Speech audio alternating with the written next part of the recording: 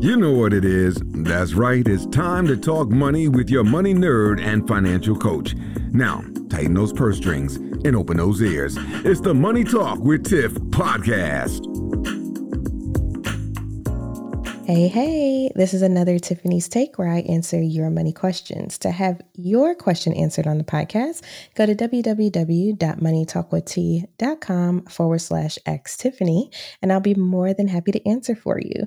There's a feature on there where you can send me an audio recording as well. And of course, I keep everything anonymous, so don't worry. But I would love to hear some of y'all's voices on the podcast too. And even if it doesn't make it to the podcast, I'd love to hear some of the questions you have and hear some voices. You know, everybody does emails or texts or DMs, but I want to hear some voices. So please go on the website and submit your question, and that would make my day. So today's question, I had someone ask, when should I use a financial counselor? And this is a very nuanced question, but I'll try to explain it in a way that's as broad as possible. And then you can just make a determination yourself if you're listening. So first and foremost, let's talk about what a financial counselor is and what a financial counselor does. So I'm an accredited financial counselor. What I specialize in is helping people budget, pay off debt, save. Maybe they're trying to save for a vacation or a house or a car, you know, whatever financial goals you may have. Now, I like to think of it this way. An AFC, accredited financial counselor like myself, helps you with your short to medium term goals. So things that you're trying to accomplish, I would say within the next 5 years or so, right? And then a CFP, so a certified financial planner, they help you with things that are very, very long term, like retirement. So I'm helping people pay off their debt. I'm helping people budget their money coming in. I'm helping people with those types of things. And so with that being said, when should you use a financial counselor? So you might be shocked at my answer because what I have seen is a lot of people come to me when things are not going as they planned, right? So I have a variety of different clients, people making minimum wage all the way up to people making multiple six figures, okay? So there's really no income requirement because everybody needs help at some point. I will say how you determine if you need my help is if you find yourself on a hamster wheel. So you're finding yourself, you know, every month you're not making it towards your goals, you know, or you don't even have goals. Let's start there. If you don't have financial goals, I can help you, you know, get those hammered out and help you create those. So if you don't have any financial goals, you have no idea what you're doing, you just know that you're working and the money's going.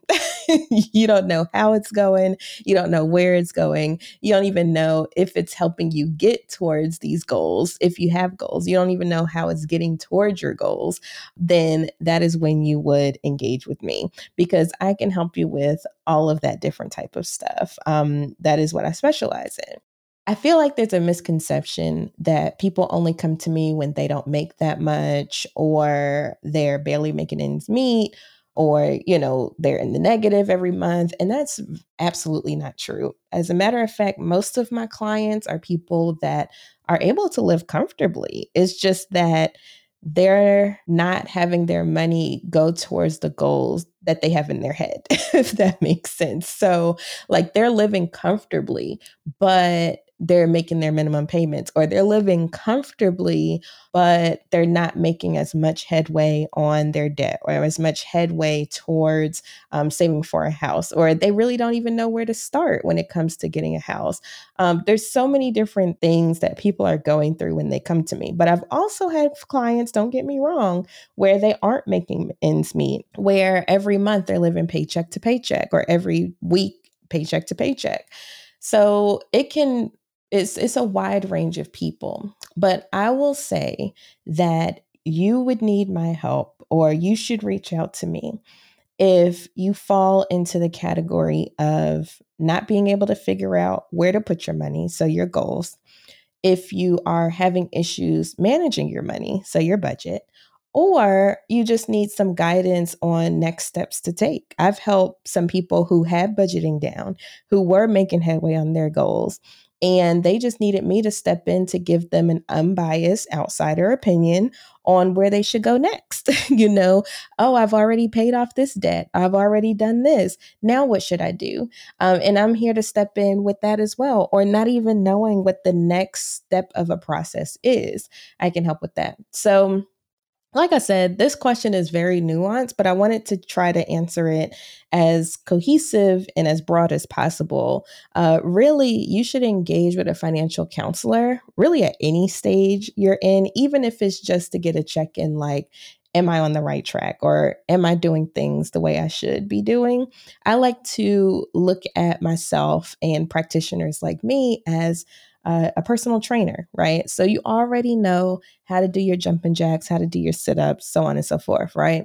But you need someone to teach you the right technique and to hold you accountable. And that's what we're here to do as financial counselors.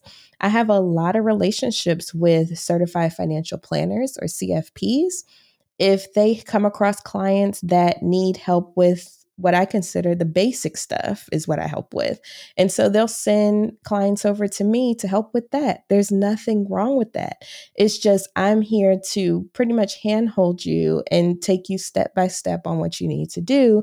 And a lot of other financial professionals don't do that. So that's kind of where a financial counselor comes into play.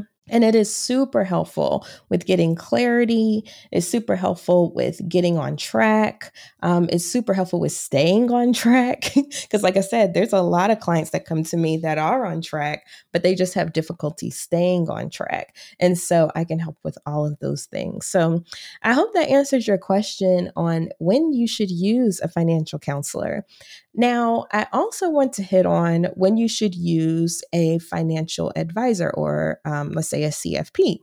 If you are already, on track with you have financial goals, you're on track with all of them, you make pretty good money, and you got the basics down, and you just need someone to manage your assets and make sure that you have, enough in retirement or to the day you die, that is when you would reach out to a financial planner versus reaching out to me, if that makes sense. And so if you already know what you're doing, you got the basics down packed, and you just need somebody to manage your investments and things and make sure that you're on track in that regard, then that's when a financial planner would come into play. So I've had people come to me where they needed me for a little bit, but now that they're on, the right track, they're doing everything, they're done pretty much with my services. Now it's time to graduate to a certified financial planner to take you, until death, right? And so that's kind of how we play with each other as financial professionals and how we can best support you. So I would also keep that in mind as well. If you are in the market for a financial professional, just understand what each type is there for.